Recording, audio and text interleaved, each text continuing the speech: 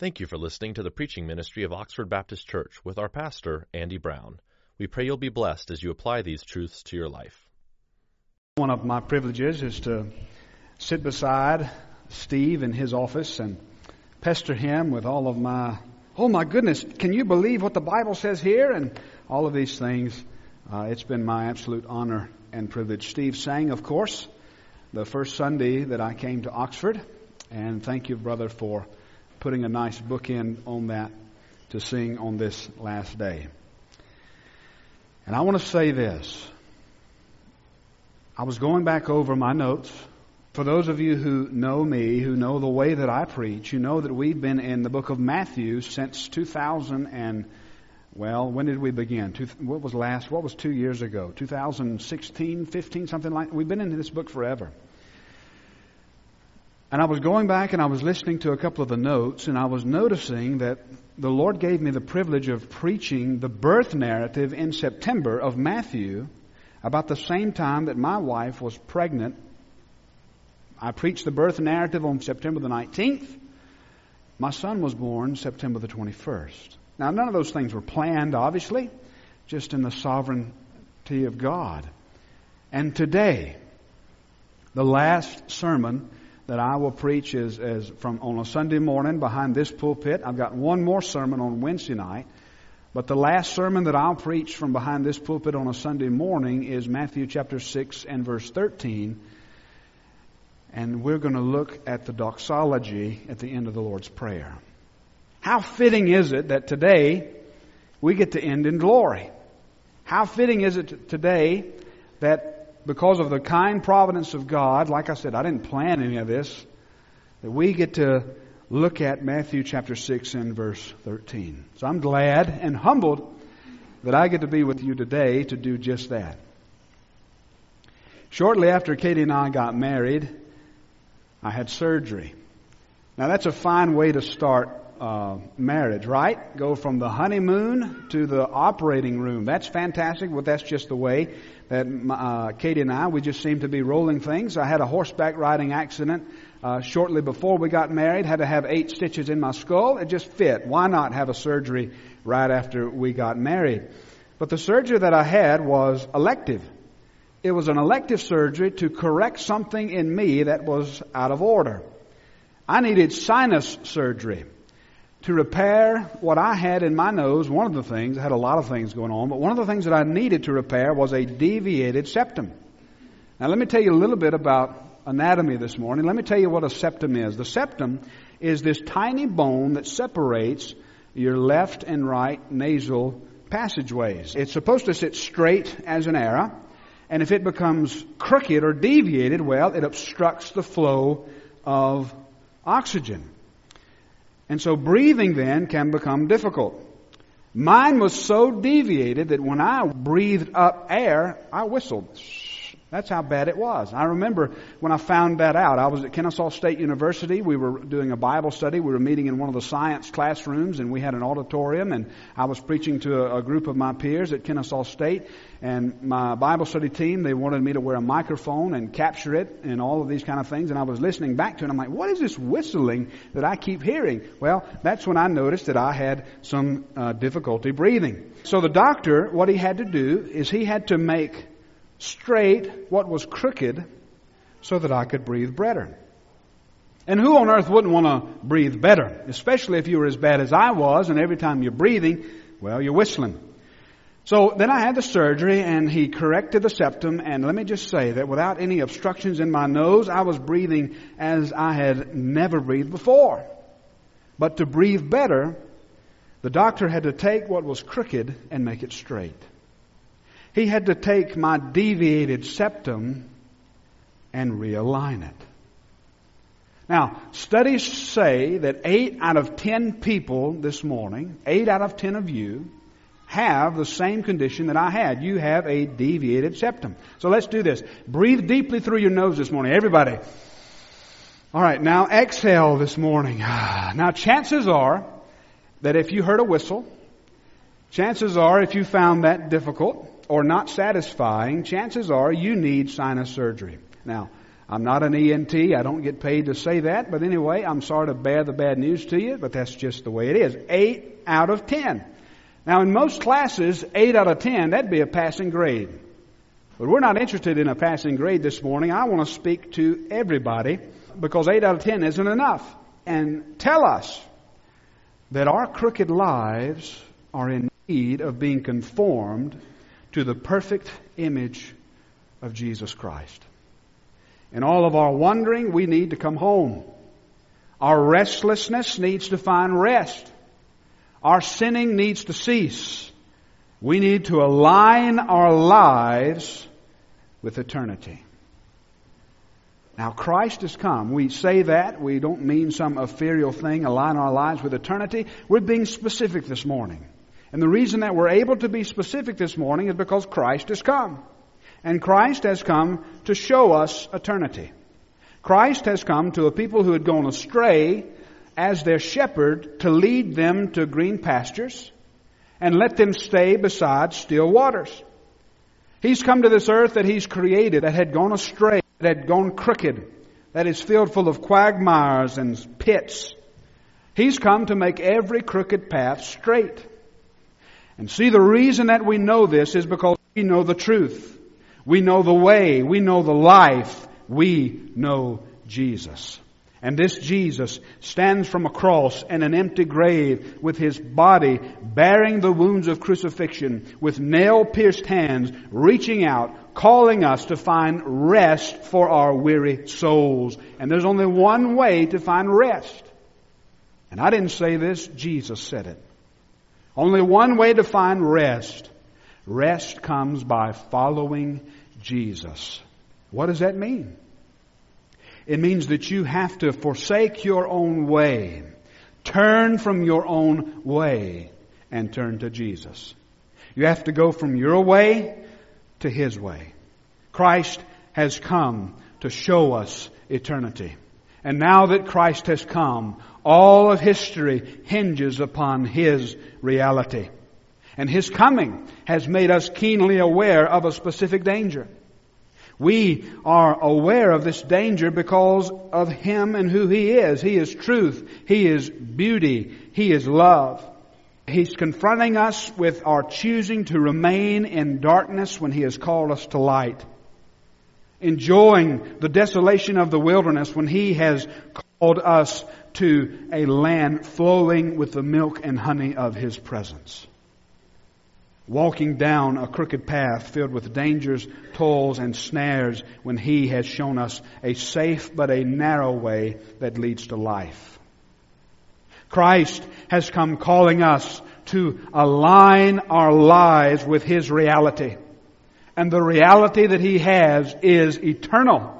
The reality that He has is not just for today, not just for tomorrow, but for every day and every tomorrow. Christ calls, confronting us and calling us to align our lives with eternity.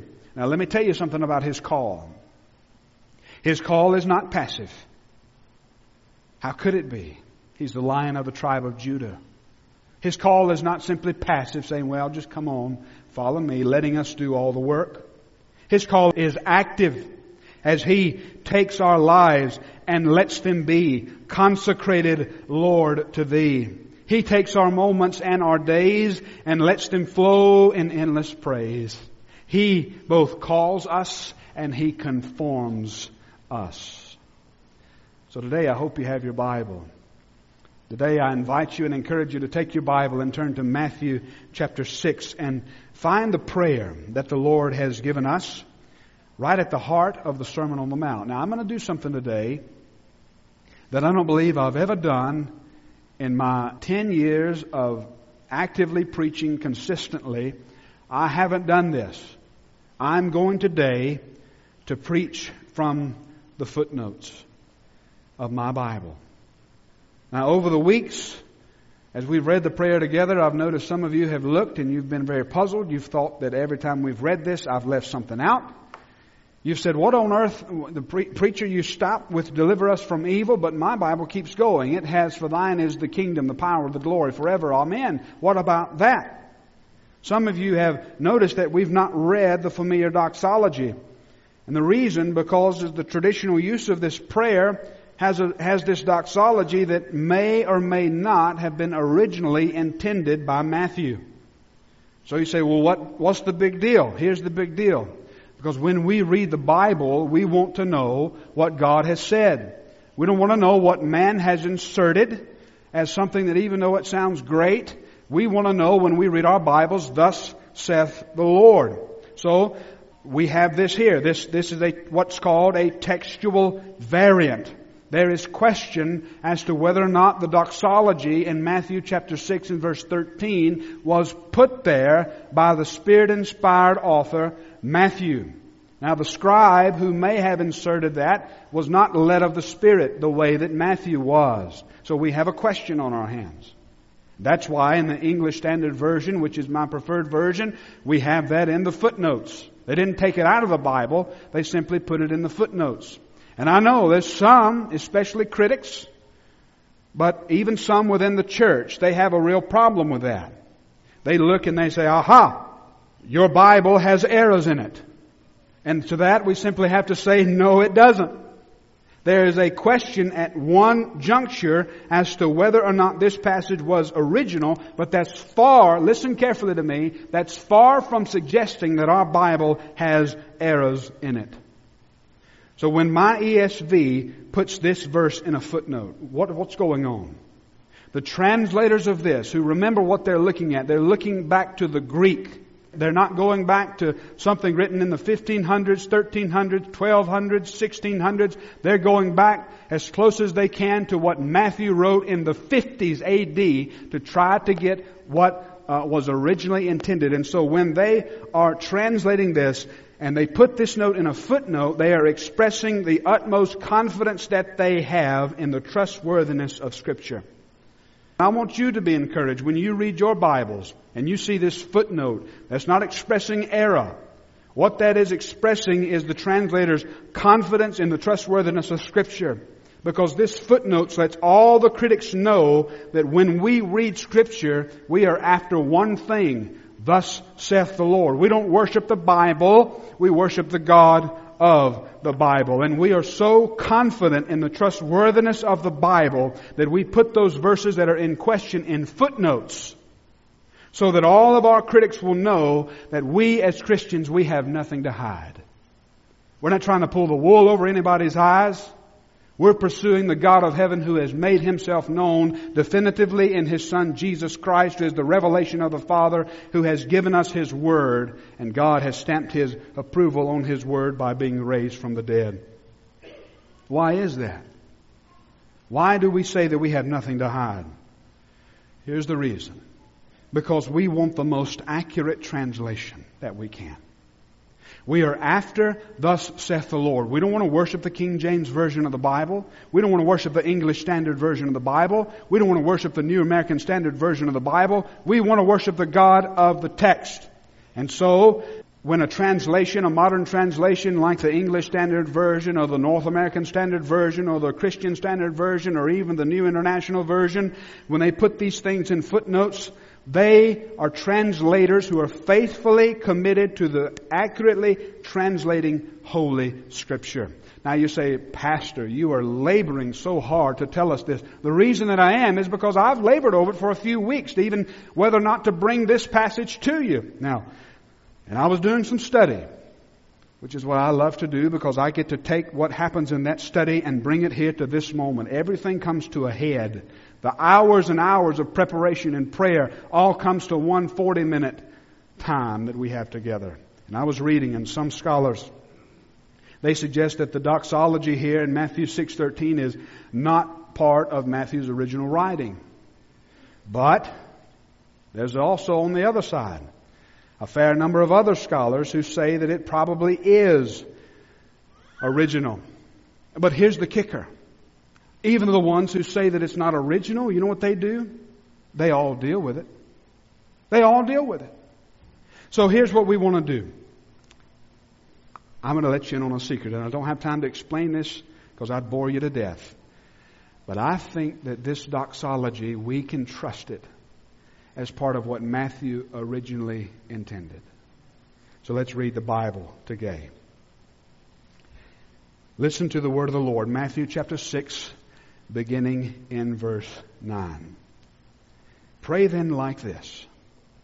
Our Father in heaven, hallowed be your name. Your kingdom come, your will be done on earth as it is in heaven.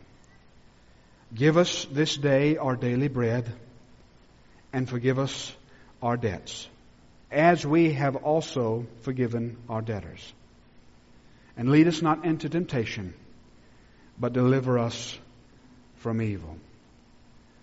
For yours is the kingdom, and the power, and the glory, forever. Amen. Would you pray with me this morning?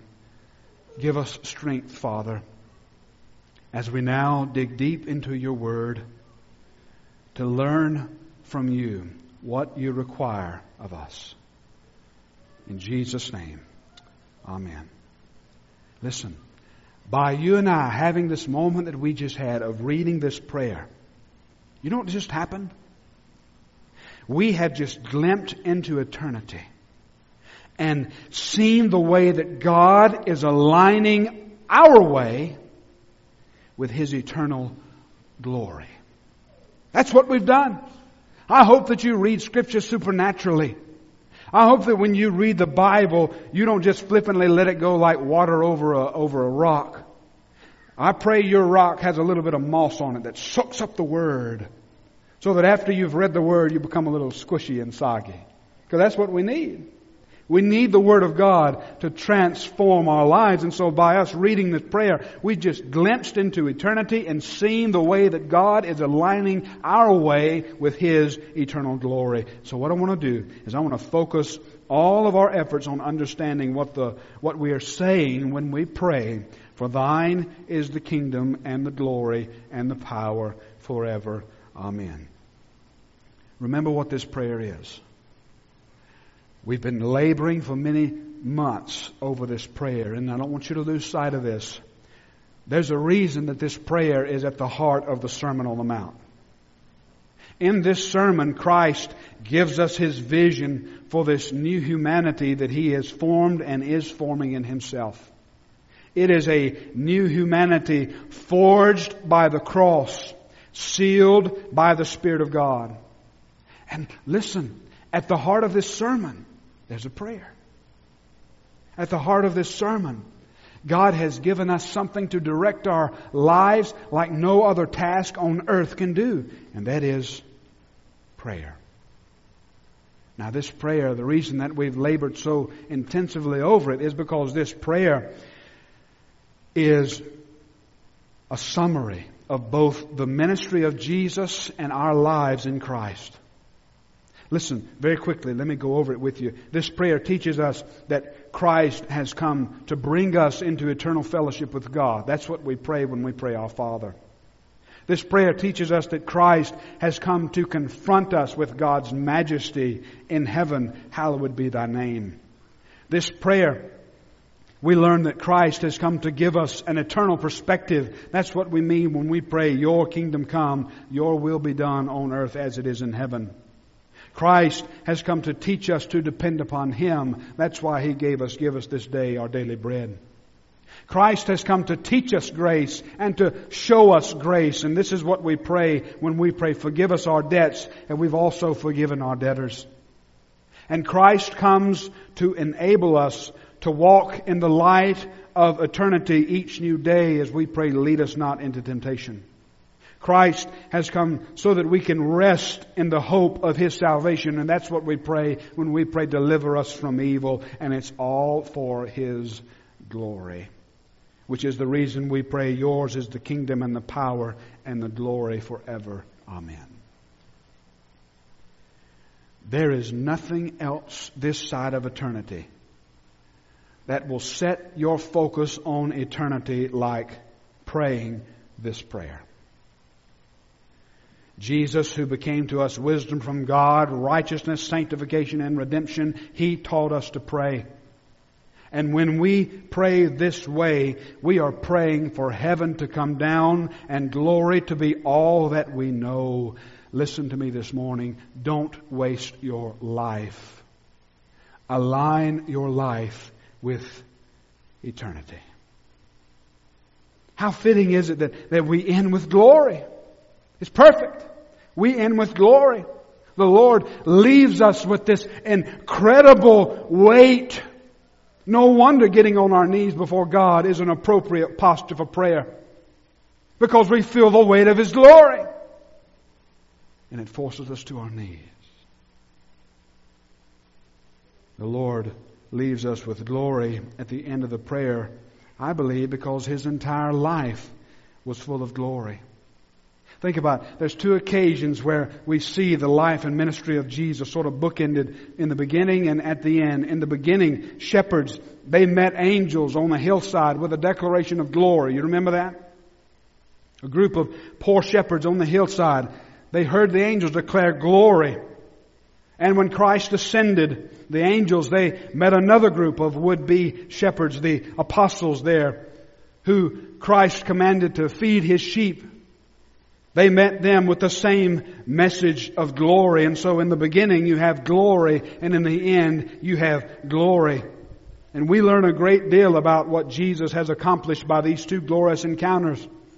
Because Jesus has come into a world that had exchanged the glory of the immortal God with worthless images of men and beasts. When Jesus comes to earth, the Romans are reigning over most of the world. But here's the kicker. Caesar, in his lofty palace, thought himself a god. He never received an angelic host declaring him glorious.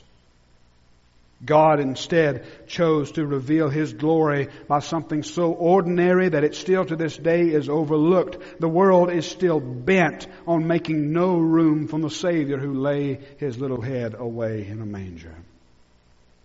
Here is the Romans in all of its glory, the epitome of the kingdoms of this world. And here is Christ, the incarnate Son of God, whose life is bookended with declarations of glory by heaven. How poetic that Christ would come when He did and how He did, and then to teach us to pray just like this. And end our prayer with Thine is the glory. I like the way that one of my favorite writers, N.T. Wright, said about the contrast between the two kingdoms, the kingdoms of this world and the kingdoms of Christ. Listen to what he said. The two systems stand over against one another. Augustus's empire is like a well-lit room at night. The lamps are arranged beautifully. They shed pretty patterns. But they haven't defeated the darkness outside. Jesus' kingdom, on the other hand, is like the morning star rising, signaling that it's time to blow out the candles, to throw open the curtains, and to welcome the new day that's dawning. And that's what happens when we pray this prayer that the Lord has given us. We are making a declaration that this Jesus who taught us to pray is the same Jesus who bore the wrath of God on Calvary and made atonement for our sins and then walked out of a grave triumphantly. The dawn of the new day is here. Even though there's darkness still in the land, the sun is coming up, the morning star is rising, and as Malachi tells us, it's rising with healing in its wings. So God, by giving us this prayer, He has given us a double vision of reality. And we have that double vision of reality because Christ has shown it to us. Christ has shown us love. He has shown us life. And He calls us to walk in this way. And the way to walk is on our knees as we pray, Thy kingdom come. Thine is the kingdom and the power and the glory forever. Amen. It's important for us to understand this prayer. Because every other vision that we have outside the glory of God, every other vision that you could imagine for your life, no matter how great it is, if it's outside the glory of God, is worthless. People spend their lives, and I hope it's not true of you this morning. But if it's not true of you this morning, it's true of somebody that you know, your neighbor that desperately needs you to know that they're made for more. They spend their lives chasing efforts arranging their lives after nothing that is nothing more than a mirage or a shadow of fleeting dust and vapor. You see, Jesus has come and given us the reality undergirding and upholding the universe. The glory of God. And this vision of the glory of God is one that you and I have to continually beat into our hearts. And don't miss this. The way that we get it into our hearts is by getting on our knees and praying. Now, there was a man who taught us to keep this vision of the glory of God central. There was a man who taught us to align our hearts with eternity. It was Israel's greatest king, King David. I want you to take your Bibles and turn with me because I want you to feel the full weight of it. I want you to turn to 1 Chronicles chapter 29. And the reason I want to have you leave this passage is because I believe that this passage that we're going to find in the Old Testament is what this a doxology at the end of the Lord's Prayer is modeled after. Because we're going to see David modeling what Christ teaches us here. So let me begin reading in 1 Chronicles 29, verse 10. Hear the word of the Lord. See if you hear anything that you recognize. Therefore David blessed the Lord in the presence of the assembly, and David said, Blessed are you, O Lord, the God of Israel, our Father, forever and ever. Yours, O Lord, is the greatness and the power and the glory and the victory and the majesty. For all that is in the heavens and on the earth is yours. Yours is the kingdom, O Lord, and you are exalted as head above all. Both riches and honor come from you, and you rule over all. In your hand are power and might, and in your hand it is to make great and to give strength to all. And now we thank you, O our God, and praise your glorious name. Does it sound familiar?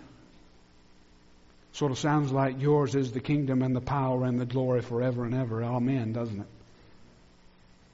What did we just read?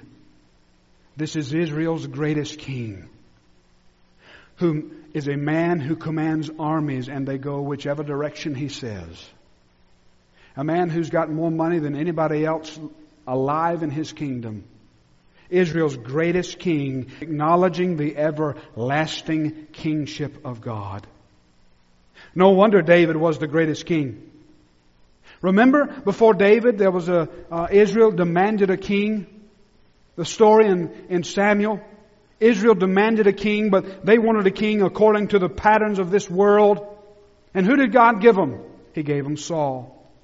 And let me just say this, Oxford, as you're preparing to search for a new pastor, remember 1 Corinthians chapter 2. You can either have a pastor after the pattern of this world, or you can have a pastor after the pattern of the Scriptures.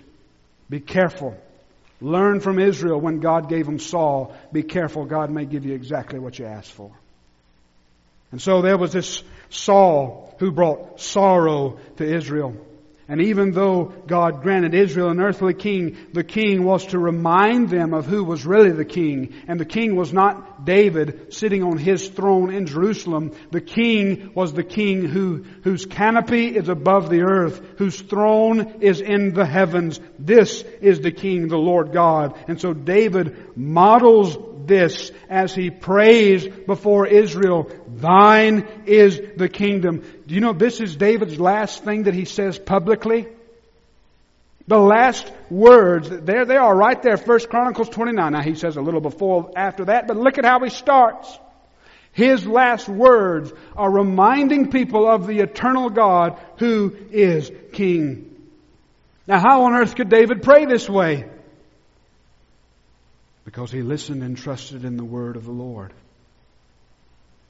You see, God promised David that he would cause a king to come after him from the line of David who would have an everlasting throne. This king who was coming would reign forever and ever. See, David, he's going to die. But the one who comes from David will be the defeat of death for all time.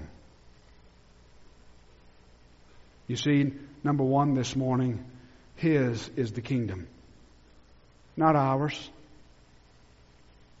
And I know I'm talking to myself this morning, because preachers, they're not immune from pursuing our own kingdom. Matter of fact, preachers, we may be more susceptible to this than some of you. Because preachers can fall into the trap of thinking that God can't go on without them. We just lost Billy Graham. One of Graham's lasting legacy is that he knew that he was dispensable. And so he didn't preach himself. He preached Christ. Because the Christ that Graham preached was indispensable. And so he called men not to follow Billy Graham. He called men to follow Jesus. As John Wesley said, God buries His workmen, but He carries on His work. As Count Zinzendorf of the Moravians said, live, preach, die, and be forgotten. His is the kingdom. Too many waste their lives pursuing their kingdom. Maybe you're here this morning and you've got it wrapped up in the prettiest religious wrapping that you can think about. But in the reality, what's behind all of that wrapping is nothing more than your own kingdom and your own glory. You open up the wrapping behind closed doors and you open the box and you see a mirror of yourself, or maybe a mirror of what you want to be, but it's just you that you're pursuing. What a fool's endeavor. They play the devil from John Milton's Paradise Lost, who said that he would rather be a star player in his own narrative than play second fiddle to God in His narrative. And like Satan, many who pursue their way, they forfeit glory. What a great shame. They gain the whole world, but they lose their own souls. Jesus is calling you to life. He's calling you to heaven. He's calling you to joy that is inexpressible and filled with glory. Because His kingdom is inevitable. You can't stop it. Your kingdom will be destroyed. All the kingdom of this earth will fade away, but one will remain. His kingdom is inevitable. And how can you say that, preacher? Because Jesus and His resurrection proves it. I can take you today. We can get on a plane and drive 12 hours. We can land in Tel Aviv. We can ride another 3 hours on bus. We can go to Jerusalem. We can go to the tomb of the Holy Sepulchre. And guess what will be there? Dust and rocks. Every other tomb that you can go visit, we can also take a visit. We can go to all the other leaders of the great world religions. But you know what we'll find there? Bones. But when we go to Jerusalem, we'll find a tomb that was once occupied by a crucified man who was born in Bethlehem. The tomb is empty because Jesus is alive. His is the kingdom. His is the power. John tells us that all things were made through Jesus, and without Him was nothing that was made. Listen, He didn't just make it and leave it, spinning things into motion and just letting it all play out as it all plays out, leaving it to be. Hebrews tells us that He is upholding the world by the word of His power. What does that mean this morning? It means that the rain that's falling outside right now, the air that's filling our lungs right now, are all due to His power. The Bible shows us that the wind and the seas obeyed Him, making everyone around Him wonder. The crowds, they mocked Him. They said that a little girl who had died was only sleeping, but He left the mocking crowd speechless as He raised that dead girl to life again. The powers of hell, they thought that they had won, but 3 days later they saw that what He had done could not be undone as He rose with His power from the grave. The world threw, you and I threw our worst at Him, the gruesome death of crucifixion, and He overwhelmed it by His own power, the power of His resurrection. You see, number 3, His is the glory. He also came showing us the glory of God. His entire ministry was casting despair on all the powers of hell and darkness. And ultimately, He displayed His glory on a cross. Jesus has made the eternal weight of God's glory accessible to us. And then He does this. He makes it accessible to us, and then He consumes us with it. The same glory that will one day cover the earth is the same glory that covers our lives, those of us who trust in Him. His is the glory forever. Only His glory is forever. Hebrews says it best. Listen to this, is one of my favorite passages in all the Bible. But of the Son, He says, "Your throne, O God, is forever and ever. The scepter of uprightness is the scepter of your kingdom. You have loved righteousness and hated wickedness. Therefore God, your God, has anointed you with the oil of gladness beyond all your companions.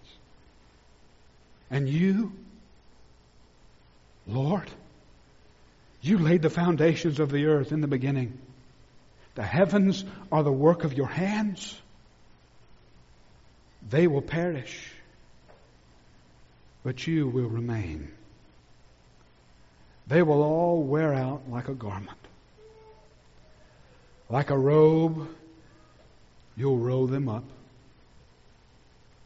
Like a garment, they will be changed. But you are the same. And your years will have no end." How else could we say anything than this prayer? If the reality of what we've just read in Hebrews is true, how else could we say anything but this prayer? And how appropriate is it that we end this prayer with the word Amen?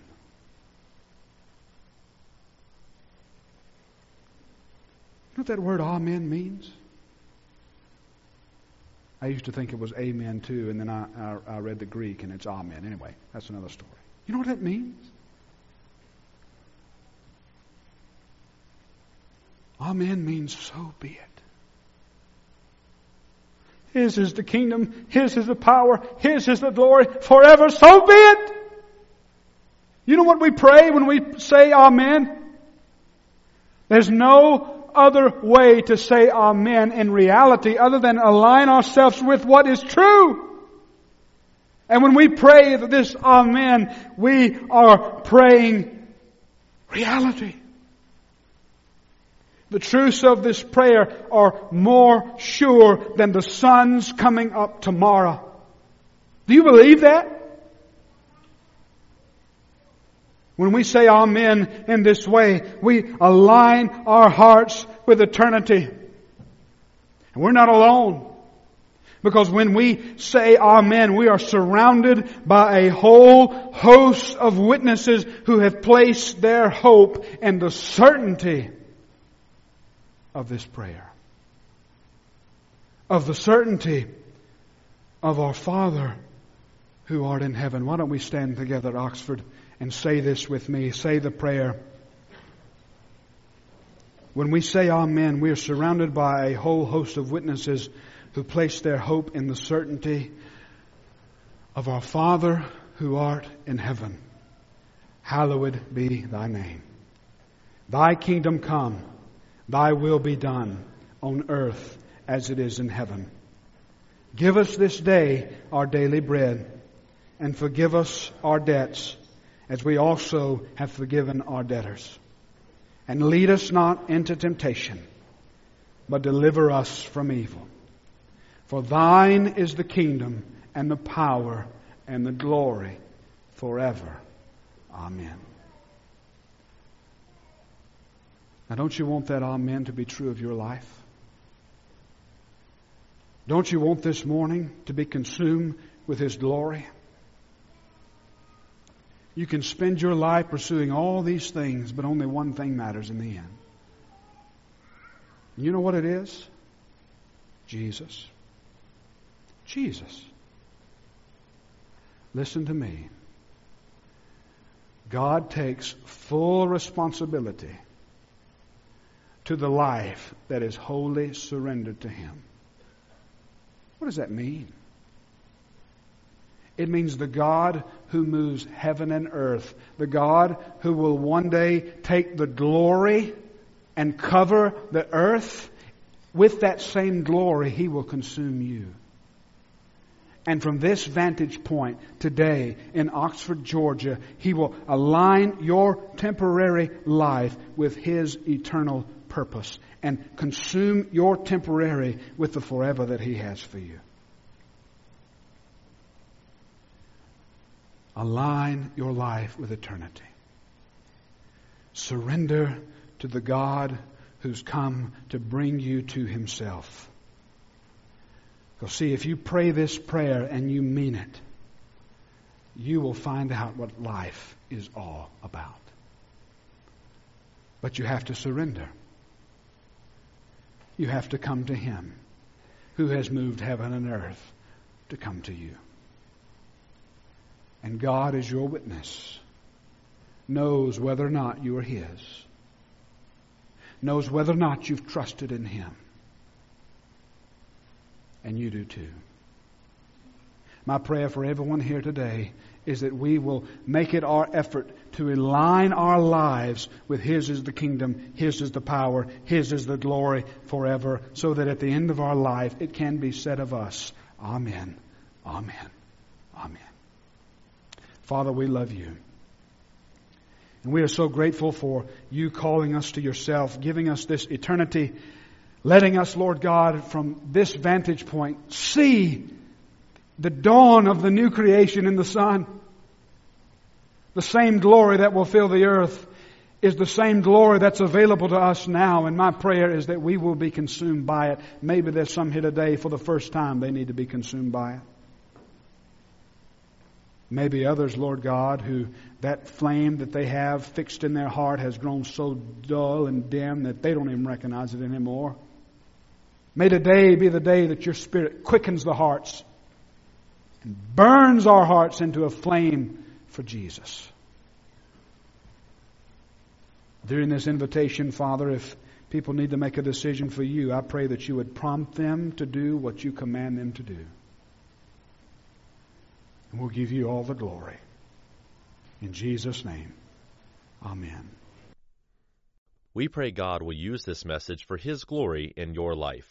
If you would like more information, please feel free to contact us at info@oxfordbaptistchurch.com. Oxford Baptist Church is located in Oxford, Georgia. If you're close, we'd love to meet you.